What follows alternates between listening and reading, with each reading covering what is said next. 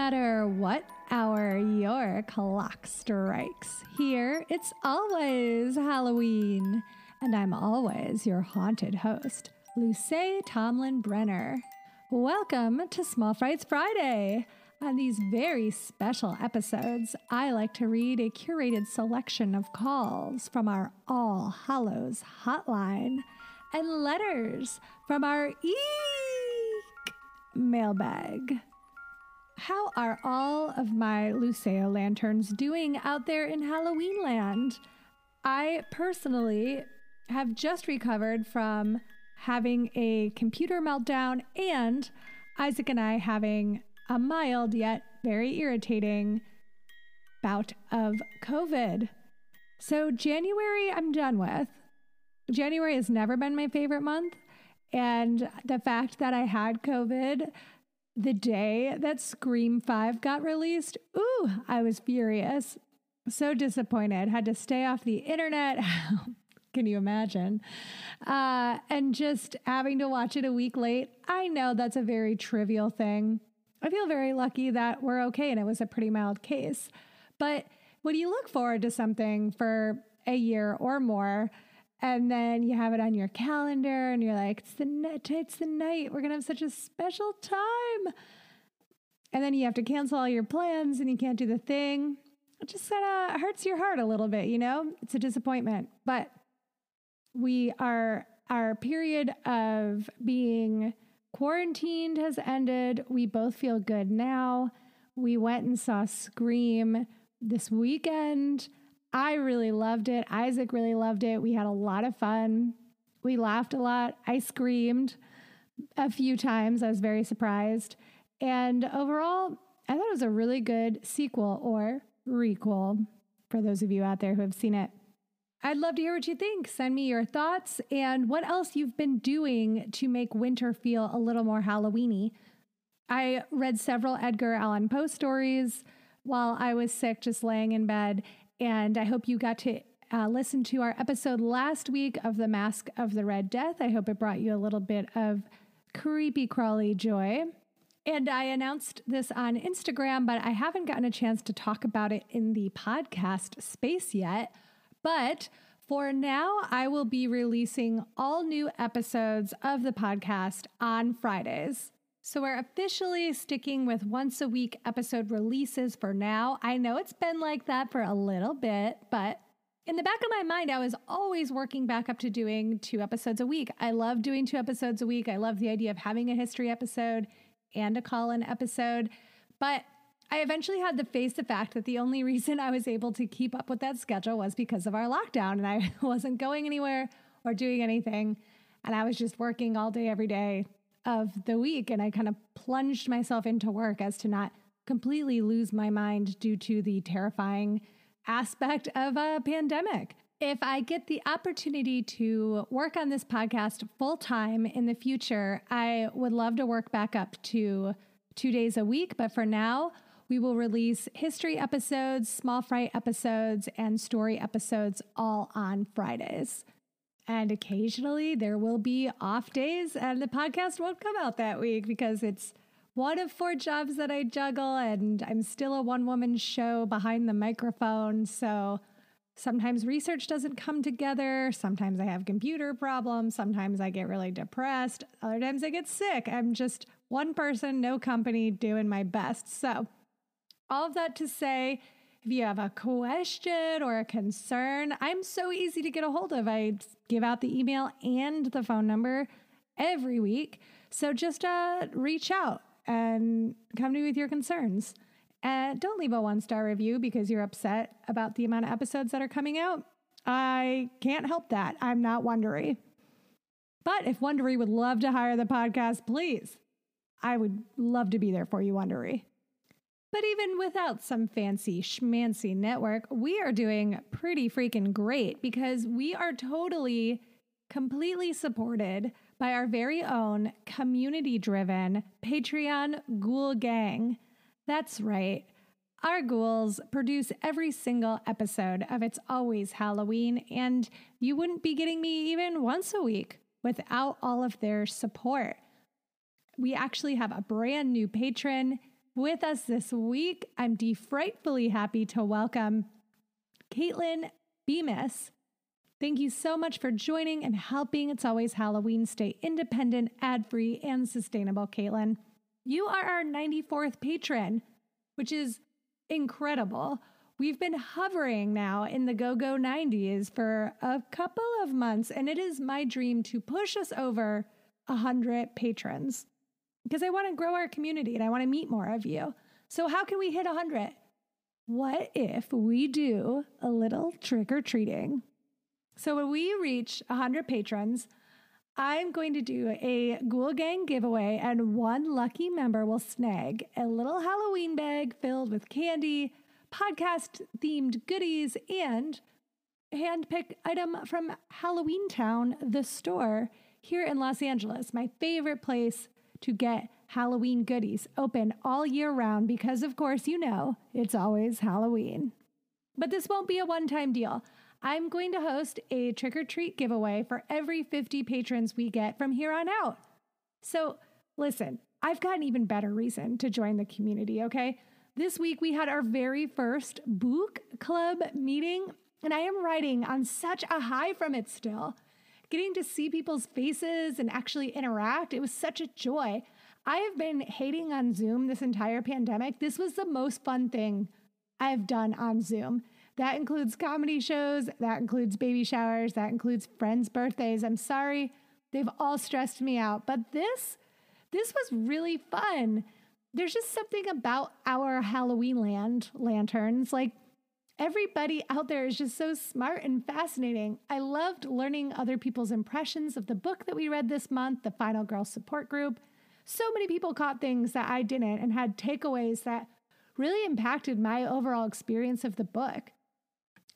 Lanterns, I'm really curious if you have had this experience. So I love to read. I was a huge reader growing up, but I have found in adulthood it's a little harder, one, to find the time, of course, but because I'm interested in such niche stuff like horror and Halloween, I don't have a ton of friends that read the same book. So sometimes reading can feel a little isolating. So if you feel that way too, and you want to connect over books that you care about, you want to discuss some of the books that get recommended to us on this podcast, then you have got to sign up for the book club on Patreon. I cannot wait to meet more of you, seriously. Our book club choice for February is really cool. I'm very excited about it. It's called Witch Hunt, A Traveler's Guide to the Power and Persecution of the Witch. Now, February will be the anniversary of the beginning of the Salem witch trials, which ran from February to May in 1692. So I wanted to pick a book to kind of commemorate that. This is a nonfiction book, and I've been using it for research for our upcoming chapter on witches. And it's just packed with so much incredible information and such a fun read. I knew I wouldn't be able to give even a smidge is really what you'll get on the podcast. But I knew you guys needed to get all of the details of this book. And this one's written by a real witch who travels all over the world. And she shares really interesting, specific history from lesser known places and people who are all tied into witchcraft. Tons of stuff I'd never heard before. So it's available everywhere. It's at small bookstores. It's at libraries. It's on audiobooks. So try to make it as accessible as possible. I hope you'll snag a copy and join us for our next virtual meeting. It's going to be on Tuesday, February 22nd at 6 p.m. Pacific Standard Time. So you can sign up at patreon.com/itsalwayshalloween. Book Club is available at our $6 a month homemade popcorn balls level, which also grants you access to our community Discord server, our blog, and our Kitchen Witch recipes. And don't forget, you can also sign up annually at any level and you get 2 months for free. Pretty cool deal. You get Halloween all year round. Now, speaking of witches, I got a fantastic email this week and I am stoked to share it with you. So the subject line just says witches. Hi again, Luce. All caught up on your episodes, and I'm excited and ready to delve into all things witchy. I wanted to share one of my favorite nonfiction films about witches. It's called Häxan. For an old film, it's shockingly progressive in its assessment of witch trials throughout history. I usually watch this in March to coincide with the anniversary of the Salem trials. I get chills thinking about Giles Corey, who, rather than breaking while being tortured, pressed to death by rocks, simply said more weight each time his torturers would stop and ask if he was ready to confess to consorting with the devil and whatnot. That level of integrity, even under unimaginable circumstances, wow. There's so much to say about witches and, quote, pagans and cunning women, like the propaganda against midwives in the late 1800s, which was also pretty racist to boot, and how they've been treated over the years and around the world. You know, kids are still killed for being witches in some places. As a nature worshiper myself, I find it telling that the alliance of capitalists and the church was frequently behind so much persecution and smear campaigns. It's a lot easier to blow off the tops of mountains when they're just inert piles of rock rather than sacred living entities, just for one instance. It's something I think about a lot lately, and especially as we deal with ever-worsening effects of human-caused climate chaos. On a brighter note, I think it's also fascinating how certain things deemed fringe or mystical actually turn out to be scientifically true. For example, how some indigenous peoples would burn sage to, quote, get rid of bad spirits. And as it turns out, sage smoke does kill bacteria in the air. Or how rosemary is used for remembrance, and there are indeed chemicals in rosemary that aid in focus and memory. Do you ever wonder how much of human history has been spent arguing over basic semantics? Blessed be T.O.B., she, her, on unceded Chumash territory. This is a fantastic email, T.O.B. Thank you so much. I love that you mentioned Häxan. I also really love this movie. It's a silent film from 1922. And for my fellow film snobs out there in Halloween land, it is available through Criterion. It was actually one of the earliest folk horror films, if not the first folk horror film. I toyed with playing it during our movie club nights, but I was worried that a silent film would be difficult in a kind of party group setting. So fantastic recommendation, T.O.B. I completely second it.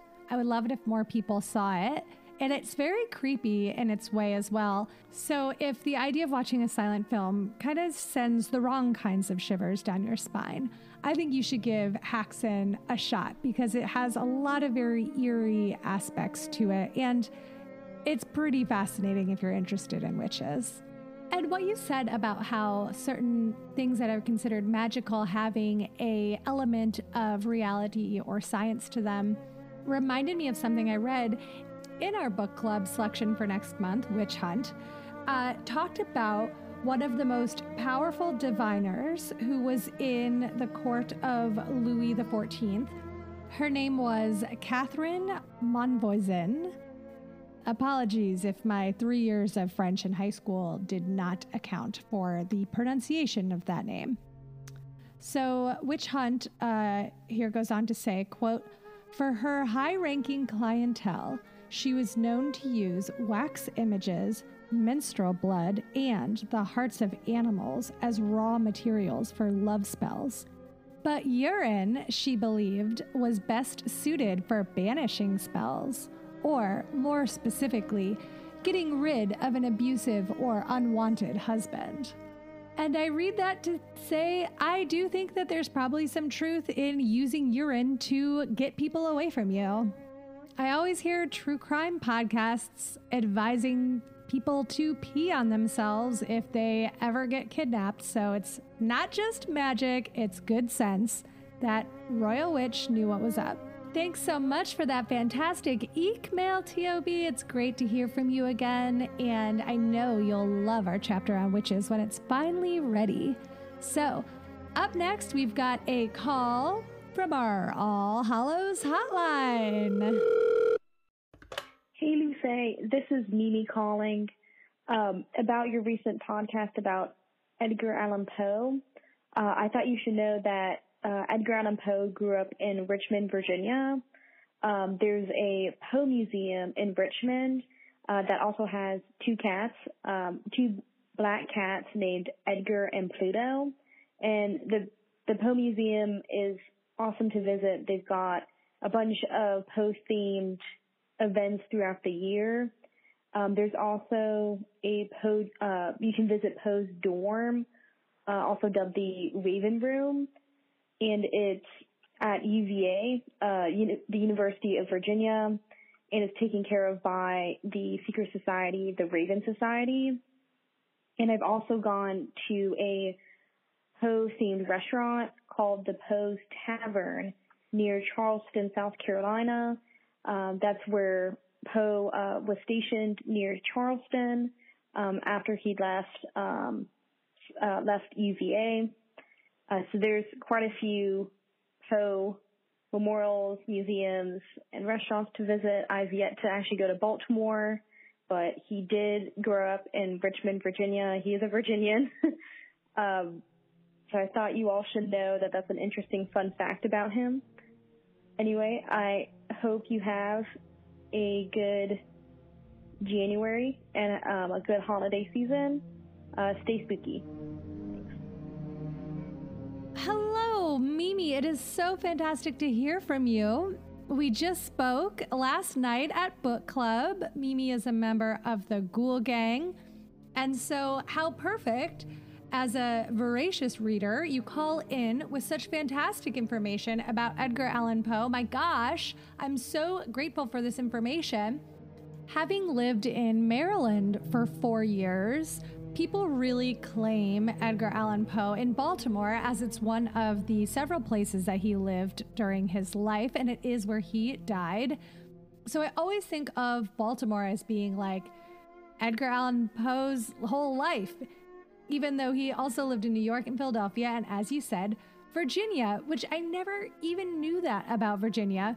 This is fantastic information. I looked up everywhere that you talked about. I'm especially fascinated by the Poe Tavern, which I discovered there's actually several Poe's taverns. There's one on Sullivan's Island in South Carolina, Wrightsville Beach in North Carolina, Atlantic Beach in Florida, and Savannah, Georgia. I think it is so funny to picture a man all dressed in black, our goth prince, on the beach. Like, why beach? I don't understand how the beach came to be a large part of Poe's Tavern's whole thing. That's not to say that they are not spooky. They have a really cool, I'm looking at the Poe's Tavern Instagram for the South Carolina location that you mentioned, Mimi. And there's a really cool portrait of him above the fireplace that's really eerie. And it looks like on Halloween, they had a pumpkin carving contest. There's a lot of really fun stuff on their Instagram. I just cannot stop laughing at the idea of this man on the beach. They actually have a picture of someone who dressed up as Poe holding a book and a skull and in front of a gorgeous sunset, but in the sand. Goths in sand, it's difficult. It gets, all caught in the lace and the velvet. It's not good for the look. I will link to Poe's Tavern as well as the Raven Society in the show notes. A lot of really interesting history on the Raven Society on their website, including this explanation by a professor of English literature, Charles Kent, in the early 1900s. He writes that a raven is omnivorous in its search for nutriment. So should a raven be relentless and broad-minded in his pursuit of knowledge. I personally keep picturing a bunch of ravens in a library and I'm like, wow, I want to go. But I do believe these ravens are actually people. Is anyone else out there obsessed with the idea of having a raven for a pet? We get a lot of them in LA and they fly around our neighborhood, and I read that they like peanuts and that they'll remember you. if you feed them peanuts. So what is stopping me from having my very own raven friend? A trip to Trader Joe's, that's it. And finally, I am very excited about this Poe Museum, and I am putting it on the list of spooky places I want to visit around the world. First of all, you need to know that this museum looks like it's in a very cozy cottage with a courtyard that is just the right amount of worn down and cozy and glamorous. Plus, it's called the Enchanted Garden. Isn't that lovely? And then the home itself is called the Old Stone House, and Edgar Allan Poe never lived there, but it is the oldest residential building in Virginia, possibly dating back to the 1700s. So, like I said, it's cute. It's got that perfect amount of spooky charm to it. And last but not least, the Poe Museum cares for 2 cats named Edgar and Pluto. The latter named after the cat in the Poe story, The Black Cat. So that's pretty awesome. Evidently, they enjoy greeting the museum's visitors in the gift shop and in the garden. And then the website also says, please do not bring them treats. They're on a diet. I'm just picturing everyday tourists giving them like bags and bags of Temptations. And the mission of the Poe Museum is to illuminate Poe for everyone evermore. I absolutely adore that. I can't wait to check out the Poe Museum. I can't believe I didn't know it existed. Mimi, thank you so much. Oh, and last but not least, I also wanted to mention that I discovered that in Baltimore, there is a brewing company called Raven Beer. And they have all kinds of fantastic Edgar Allan Poe themed beers. One called the Annabel Lee White, a Belgian wit. There's the Cask, a Bavarian style double bock. Dark Usher, a German style ale. The Pendulum Pilsner. The Raven Special Lager. The Telltale Heart IPA. And the Imp and the Madhouse Oyster Stout. Absolutely amazing. I love that. Let's get some of those on the West Coast. For you East Coasties, see if you can grab some of those beers. If you've had one before, I'd love to hear how it was. There's nothing I love like a spooky themed beer. And they're out there, but it's few and far between enough that it's a special treat to discover a new one. There's so many of you literary Halloween heads out there. I actually got another email from a lantern who was excited about Edgar Allan Poe and a TV show that's very close to my heart. So the subject line is Treehouse of Horror. Luce, I'm such a fan. You're incredible. I saw your Instagram post today about Poe, and I recognized the image you used from the best episode of The Simpsons ever. I love the Treehouse of Horror. I wrote about the literary inspiration behind this episode and one other on my Substack, Pop Poetry. I thought I'd share the link in case the Ghoul Gang and Lanterns might be interested in reading it. I'd absolutely die to have you check it out. I also did a spooky Halloween-themed post every week in the month of October, and I plan to do lots more coming up because I'm a huge fan of Halloween and horror.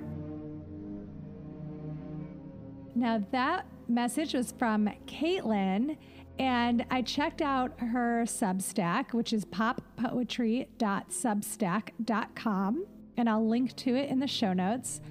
And she dives into this Treehouse of Horror episode in such a smart, thorough, and funny way. I want to share some of it with you because I found it to be so joyful. But first, for those of you who did not see the Instagram post, it's just a still of Bart Simpson as the Raven, and it has the quote, "Quoth the Raven, eat my shorts," on it. And I said, I might have mentioned this on the episode last week, but I was saying in the post that The Simpsons introduced Edgar Allan Poe's writing to me as a little kid. And my parents were teachers when I was growing up. So they were like, okay, you liked this episode, now go read these books. It's based on books. This is not, The Simpsons did not make this up. But I don't know if I would have found Edgar Allan Poe at such a young age if not for The Simpsons. So to me, it's just Edgar Allan Poe is so intrinsically linked to Halloween because of The Simpsons, and I love watching that. I love watching like several Treehouse of Horror episodes every year, but The Raven is the one that I watch the most. So I was delighted to hear from Caitlin and discover that she had this same connection to this episode.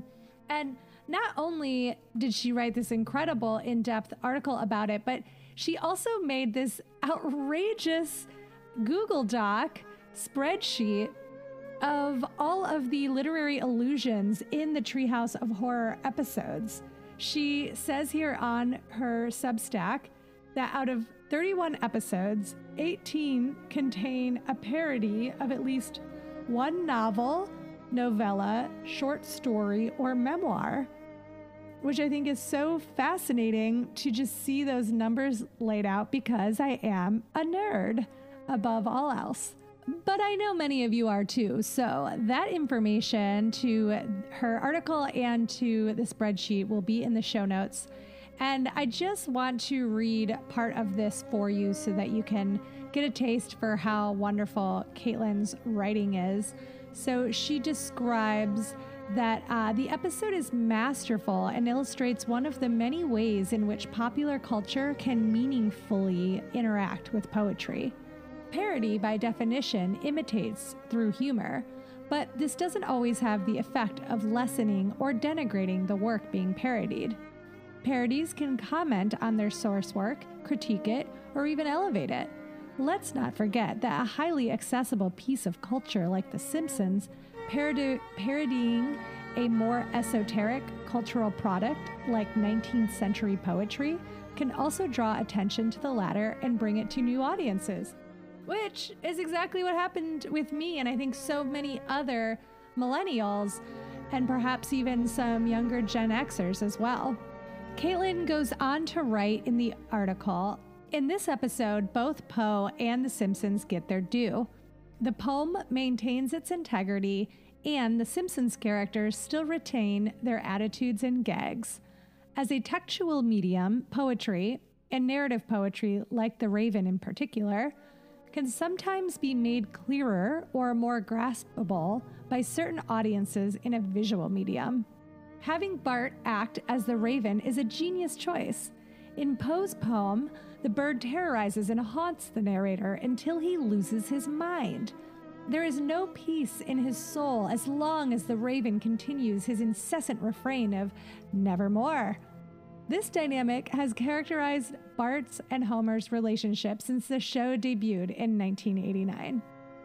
Caitlin, I could not have put it better myself. This is a beautiful, wonderful, delightful article to read. I hope all of our lanterns will go check it out. I'm excited to read more of your writing, and I'm so happy that Poe and The Simpsons brought us together. What a treat. Thanks for reaching out, Caitlin. Thanks for your incredible work. I'm glad you're enjoying the podcast, and of course, Cowabunga. I would love to hear how Edgar Allan Poe or The Simpsons impacted your life out there, Lantern. Give us a call at 802-532-DEAD and let us know. Or you could always drop us an email by writing to itsalwayshalloweenpodcast@gmail.com. As I said at the top of the episode, if you love It's Always Halloween, please subscribe on Patreon and help us continue to grow this community and produce new episodes.